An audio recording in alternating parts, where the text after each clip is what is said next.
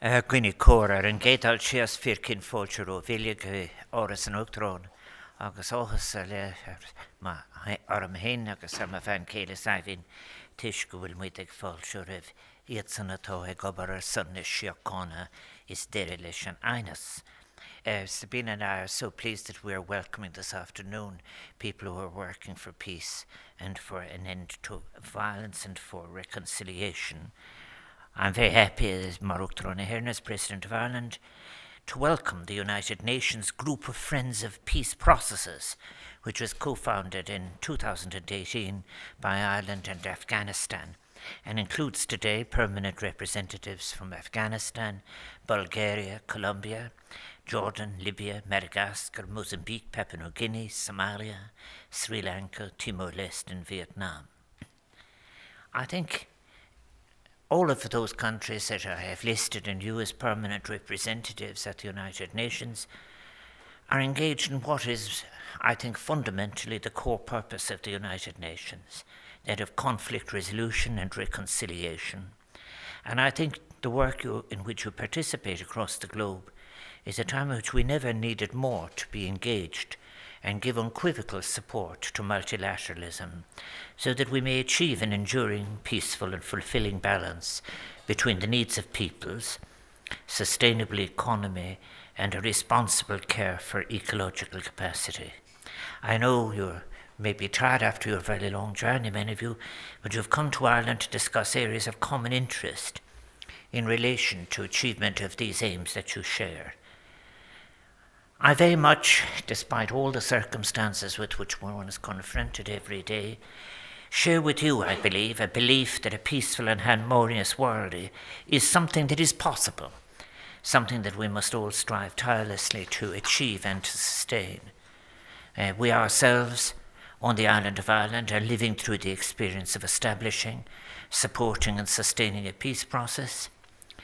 And it is that experience and the Irish government's commitment and pursuit of peace on the island of Ireland that what encourages us, a very Irish thing, to share our experience with other member states, other members of the United Nations who are in pursuit of international peace and internal security.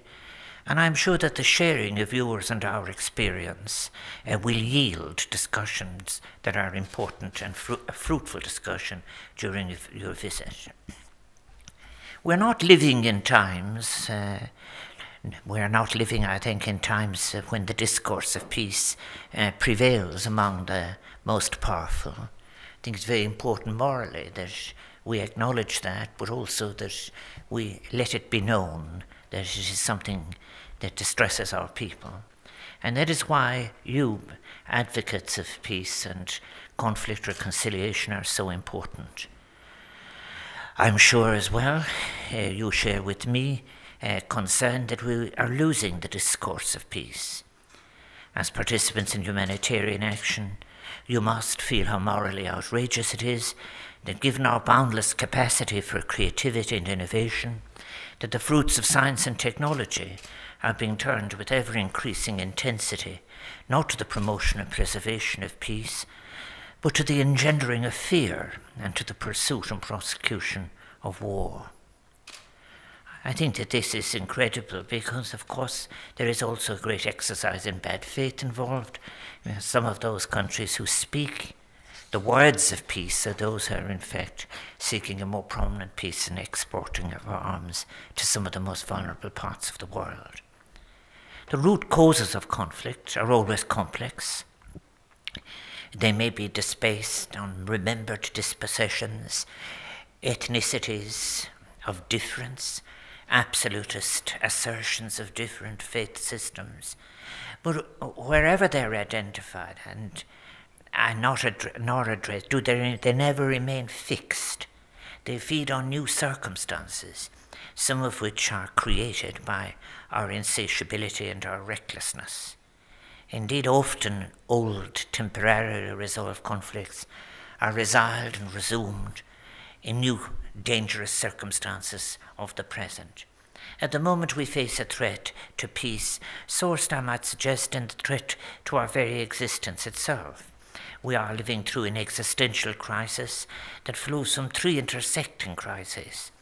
Climate change resulting from unsustainable, deeply unequal consumption that coexists with a failure to meet the basic sufficiency needs of humanity. A loss of trust in institutions that is reflected in a loss of cohesion at the level of society, and delivered and experienced in the multifarious forms of alienation at personal level. The threat of violence expresses itself not only between borders, but also within borders. For example, expressing itself through violence against women, children, environment, nature. It is facilitated by an institutional ennui of a sense of failure, incapacity, moral lassitude that is now somehow as accepted as inevitable, as if this world cannot be changed. An incapacity, I think, where the peacemakers are ever more important as they are forced to engage not only with change, but with the consequence of far too much indifference to these interacting crises. I think that any balanced reading of contemporary history suggests that the outbreak and recurrence of conflict and security threats can only be prevented by addressing the root causes, which are often sourced in failure or at best reluctance to address the structural sources of inequality and the means by which they facilitate the spread of hateful extremist rhetoric for political gain.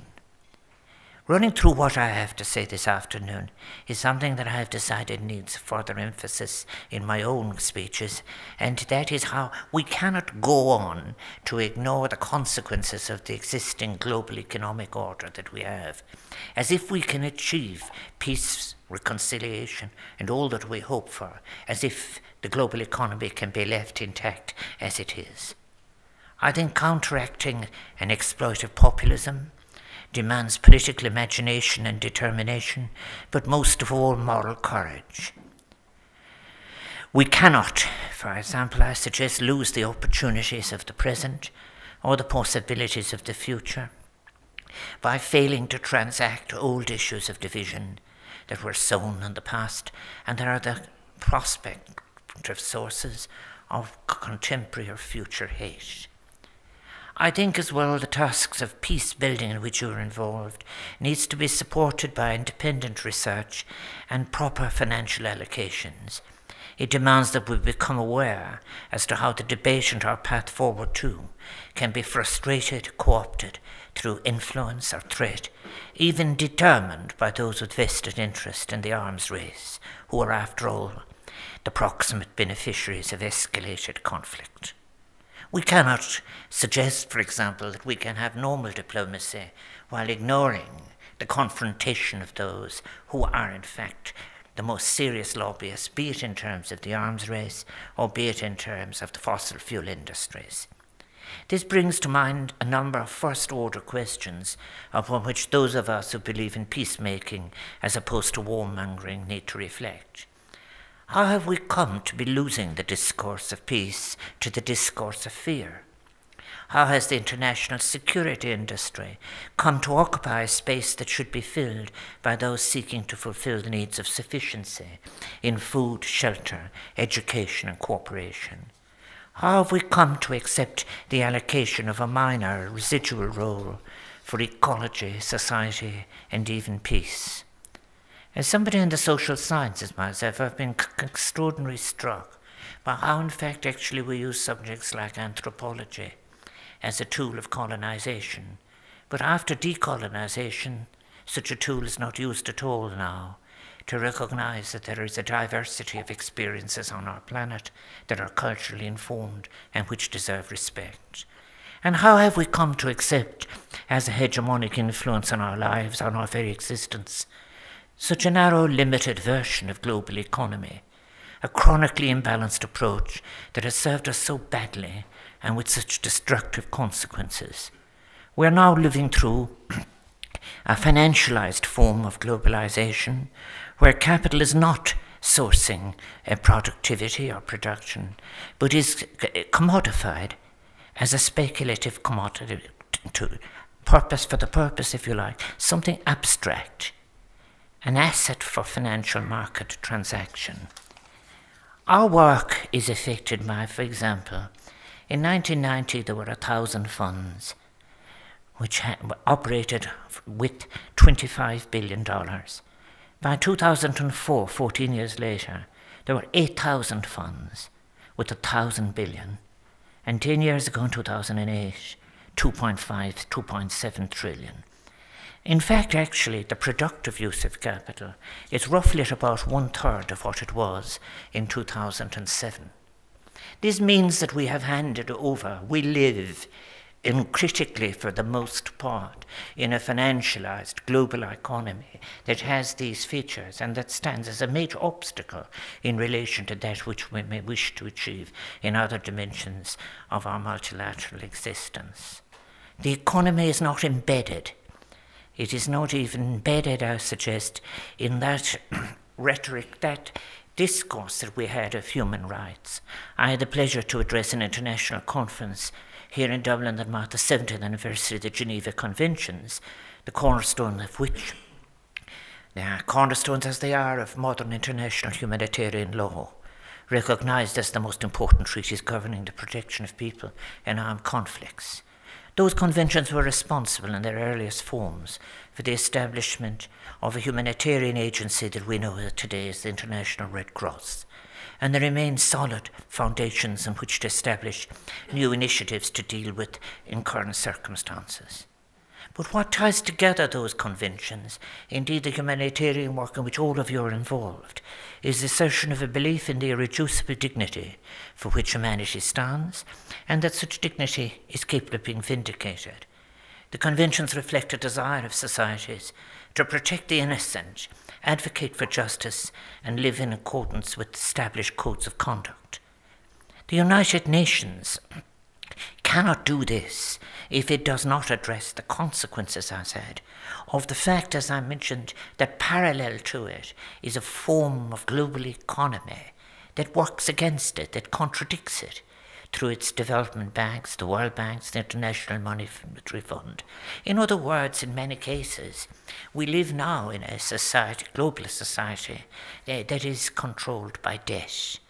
If we are in the verge of a climate catastrophe, we're also living through a debt catastrophe. This principle I'm very much interested in Ireland very often at how it affects ordinary language. Where people would say, for example, people aren't able to buy a house. They would say, really, they aren't able to afford a mortgage. They're not able to get into debt. It is in this way, this consciousness of the globalized debt economy has in fact just sunk into consciousness in such a dangerous way. The principle of belief, as I mentioned at the Geneva Conventions, in the essence of humanity, its fundamentals, in terms of sustenance, vulnerability and capacity, I think these are so important. It is time to defend the United Nations and defend these principles. And thanks to humanitarian actions like the work in which you're heavily involved, millions of civilians have lived safer and more harmonious lives.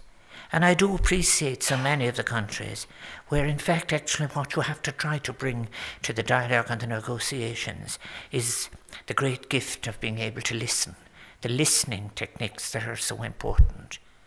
But I think it is depressing for us all, but sadly necessary to note, that across the globe the number of people in crisis and displacement is at the highest level in recorded times.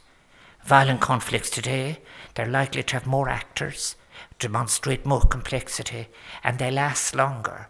Now it's between 7 and 9 years.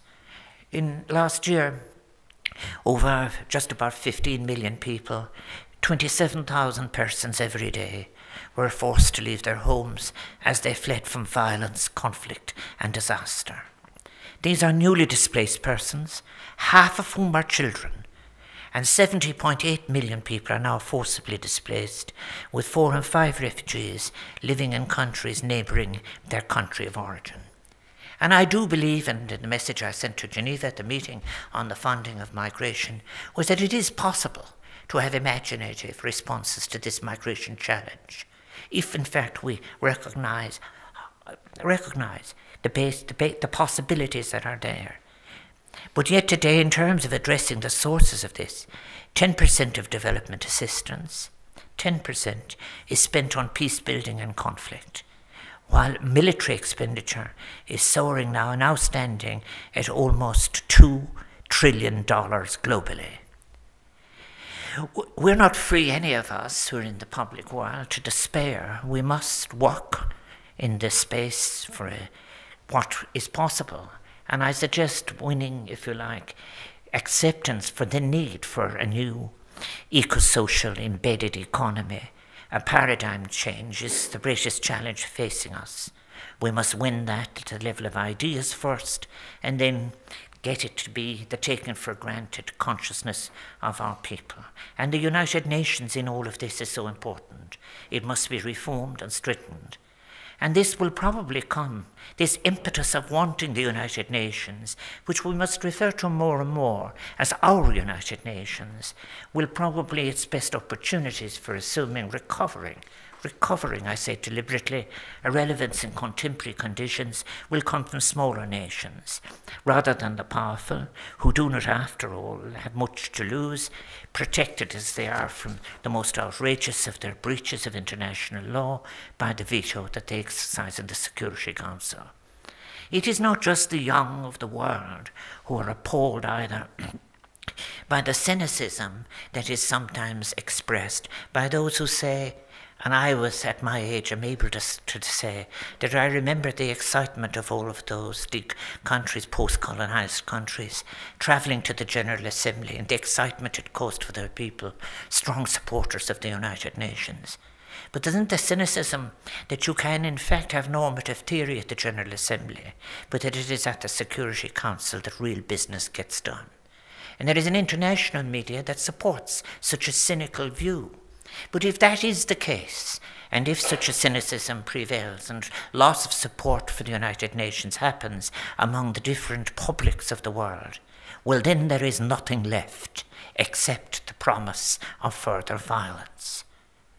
I think the suggestion that the General Assembly constitutes some kind of pent-up moral steam of more normative concern that can be released by the spokespersons of the publics of the world, described as rhetoric, these publics of the world and all their vulnerabilities, to which then that nothing that is expressed must be allowed to slow the strut of the interests of the powerful and wielders of military and trade power at the Security Council itself. Such a suggestion is an amoral suggestion. People will speak about it being immoral for a while, but then I think myself the revulsion to it will take a stronger form. It is accepted uncritically by too many, and it is one of the reasons why we are losing the young in terms of their support for decision-making and decision-taking institutions. There is an argument, I think, that must be won. If we are to strive genuinely to build a culture of peace, it is essential that the fruits of new science and technology are turned to the promotion and safeguarding of peace, rather than facilitating war with its appalling personal and social consequences. And how valuable it would be for the fruits of new science and technology be able to be transmitted to the continents of the young, such as Africa. As we wrestle with these interlinked challenges in the application of science, changes in climate, unsustainable economy, deeply unequal society, we must do more to support and invest in interlinked solutions of peace. I think we must recover suppressed instincts for justice, peace, conflict resolution that are buried under the weight of colonization and cultural domination. Now is the time for us to reassert our belief in and support for justice, human rights, and development within a diversity of cultural models. Isn't it extraordinary to think, for example, that many people believe that there were no notions of justice or equity or care or compassion in those cultural systems of the world before what is called the European Enlightenment? These instincts were suppressed, and they can be recovered. And these continents to which I refer are rich in what is to be recovered culturally and which can be made consistent with what we can share universally. For we must strive to build a culture of peace It isn't an easy task in today's geopolitical landscape as I have described it, where the hubris of the most militarily powerful is extended into intertwined areas of trade. Now we see trade as a weapon of conflict, communications, distortion of communications. And as I said, the financialization of a global economy that is now structured, as I said, on debt rather than anything real. That rewards of speculative capital for the few, while it refuses to accord rights to workers and marginalizes or excludes migrants who are merely seeking the sufficiency of life. How rarely we hear that last year migrants supplied 12% of the gross domestic product of the world. Migrants who are seeking merely the sufficiency of life and who are now in new circumstances being forced into involuntary migration due to conflict sorted in the consequences of climate change. I think there is something else because the citizens of our world differ in how they state their needs. There is not some single insatiable instinct that is a version of human nature in which somehow or another must be inflicted or accommodated in the world. Many victims of contemporary conflicts, the great injustice of being denied those most basic of human needs, shelter, security, and a sense of belonging, is a daily lived reality. And those who arrive on foreign shores, fleeing war and persecution, are so often and increasing numbers those whose homes and lands are illegally taken from them, or those who have been living under the constant threat and fear of persecution or discrimination. There are also those who have been rendered voiceless, powerless, have had their lives ruptured, their dignity rejected, their autonomy confiscated, as Hannah Arendt might put it. From the most, I think, for a pernicious form of global debt economy, we can, I think, in somehow or another, embrace, I think, an alternative. When considering how to mobilize, for example, this response to migration, the funding required to address, should we not be looking with urgency at new initiatives of global funding that can address new sources, including a capital that is now seeking investment, that is in fact destroying capitalism itself by companies purchasing their own shares and giving you an inflated preparation, if you like, for the next technological collapse. Capital that is now no productive yield and that is being diverted, as I've said, into inflation of share values by companies, as I've described, in the west coast of the United States, for example. Also, I think this global collapse, which will come from such actions, from non-collateralized technology joints, is something that can be avoided. Such funding can find their way to a green economy fund. A similar circumstance prevails in relation to sources and flows of credit. Sources of credit and capital currently not being utilised could be made available to create a green economy fund, just transition. Sustainable development, solutions to migration, issues in a way that is accountable, transparent, efficient and consistent with the UN Charter. How consistent is it with the United Nations Charter for leaders, those in leadership roles in the European Union, to be saying that they are defending Westernism? It is a suggestion of, in many, many ways, that is as pernicious as the oldest forms of imperial tendency. But capital can fund a longer-term real yield. Capital can be changed to provide a long-term yield for all of the funds I have described, integrating a response to interacting crises, including the crisis created by new forms of concentration of wealth and dead capital. And it makes sense. The United Nations realized a circumstance such as this when it responded in the 1940s to a global financial crisis. Today we seem unable to act. The United Nations is being undermined, underfunded, and mocked as a global institution. Yet it is the depository of our multilateral agreements and responsibilities. I repeat again, it is all we have. So we must now work together for a form of discourse that I think that rejects violence, but also violence of an institutional, structural kind, as well as personal.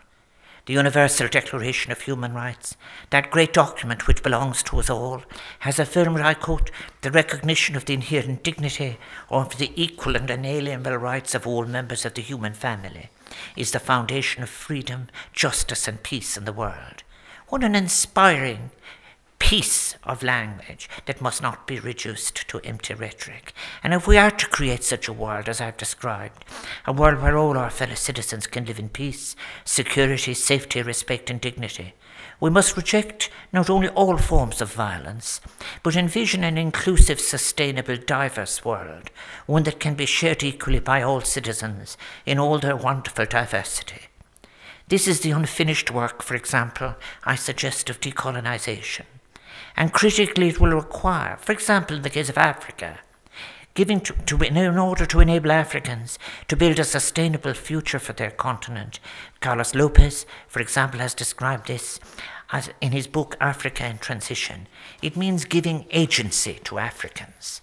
You who work, all of you, in non-violent ways to seek resolutions to conflict through dialogue, negotiation, and peaceful agitation and protests, are more than sowing seeds. You're demonstrating the great power of positive action in effecting real and lasting change, and doing so with compassion, empathy, and wisdom. We on the island of Ireland have witnessed what can be achieved by a willingness to engage in discourse, and how it facilitates, makes possible, works towards achieving a common goal. However, this invaluable work or intervention and rapid humanitarian response should never be used as an alternative for used as a means of avoiding the deep structural institutional changes we are required to make.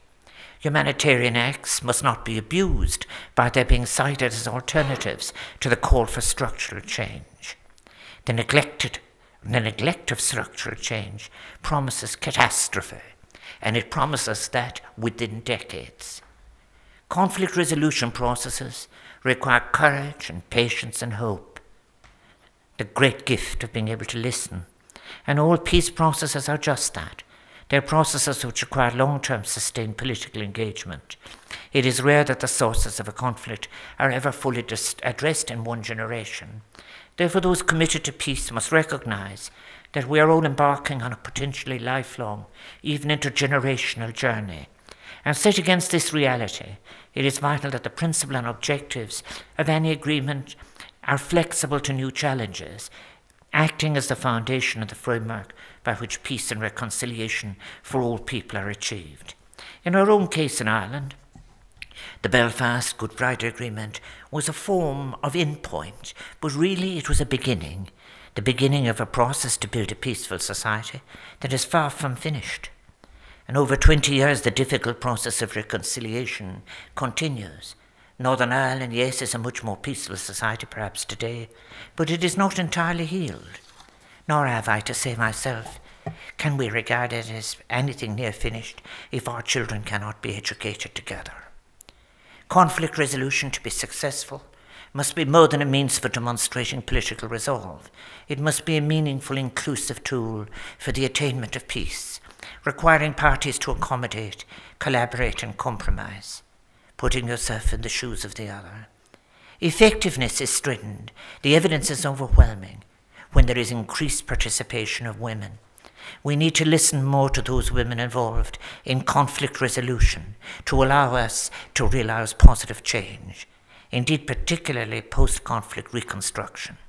In the past, the neglect of women's contribution to post-conflict adjustment was a significant, if avoidable, loss, and it often resulted in suboptimal outcomes. Important too in this debate is that we fully recognize how responding to and addressing conflict and violence demands the utilization of the widest possible range of tools and instruments. As I've mentioned, the capacity to listen, from conflict prevention to mediation to humanitarian assistance to development and cooperation.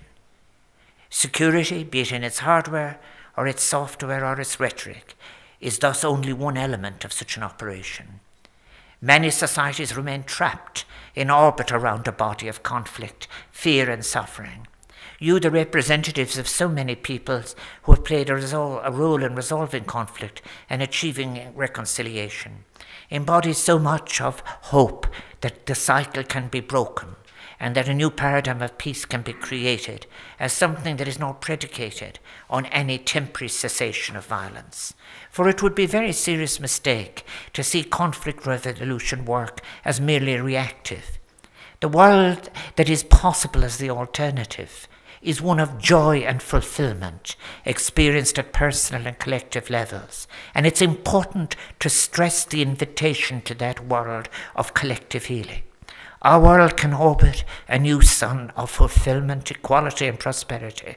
Yes, we can bask in sustainable peace, free from the scourge of war, in a future where the principles of the United Nations Charter are adhered to, and where the world is transformed, reimagined, as envisaged by the Sustainable Development Goals.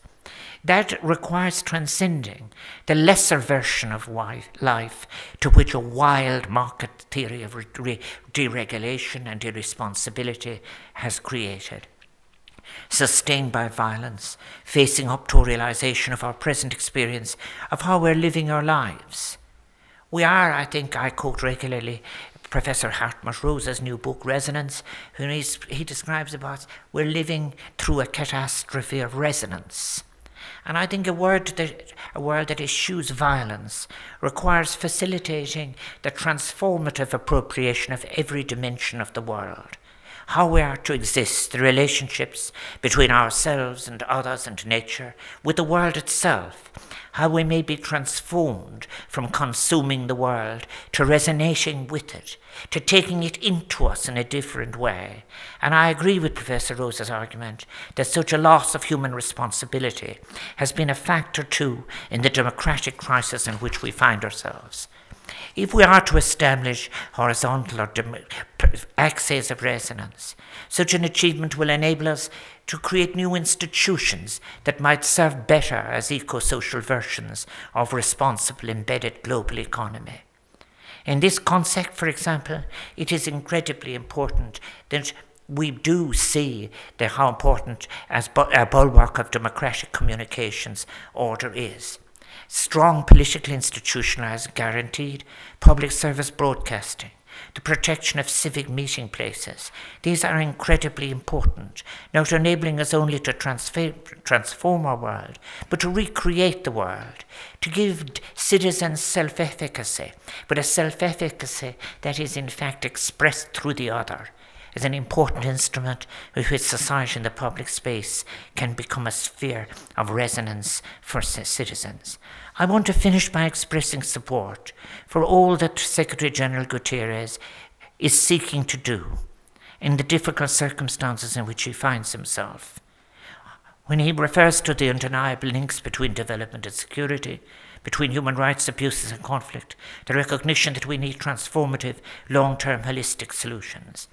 But we must assist him by speaking plainly and clearly of our commitment to pursuing a paradigm that will enable such balance between an eco-social form of global economy that is within responsible limits. We need to develop and sustain institutions capable of channeling our collective will in that regard to provide the transformative solutions to conflict resolution.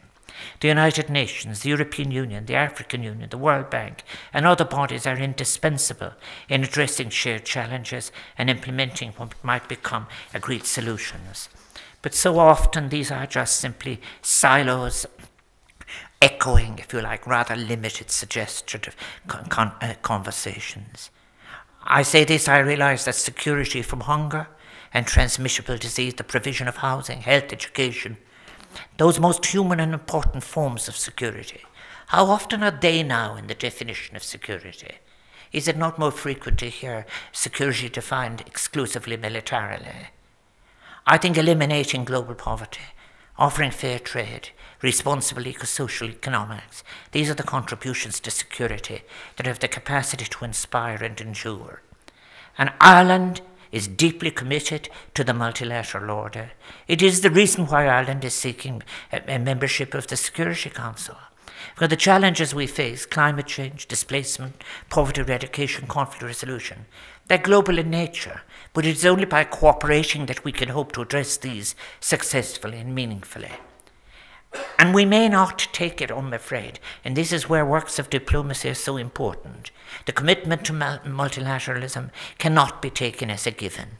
Several states, including some of the most powerful actors, globally, publicly, and shamefully, are repudiating the multilateral order, pursuing neo-nationalist agendas. And this attitude, regrettable as it is myopic, displays a dangerous ignorance of history. It erodes respect for international standards and laws, including the Geneva Conventions themselves. It is important that we say as a global community that violations of international law are never acceptable. That violations of international law are only not acceptable, but that in fact international law itself is a founding principle of everything we do together. Countries with smaller populations on the Security Council will need to have courage to resist the intimidation of those who are abusing power, be it in trade, technology, diplomacy, or threatened exclusions. But they will have the gratitude of the world, in my view, and those, for example, who may have been able to live past a point of catastrophe. An additional challenge we face is the change in the nature and form of conflict and war. Conflicts have become more protracted, more urban, more fragmented, all of which creates significant challenges for humanitarian actors. Now, I think the average length of a humanitarian crisis, as you know better than me, is now over 9 years, according to the United Nations, an increase from an average length of 5.2 years in 2014. We must make conflict prevention and resolution a priority for the United Nations.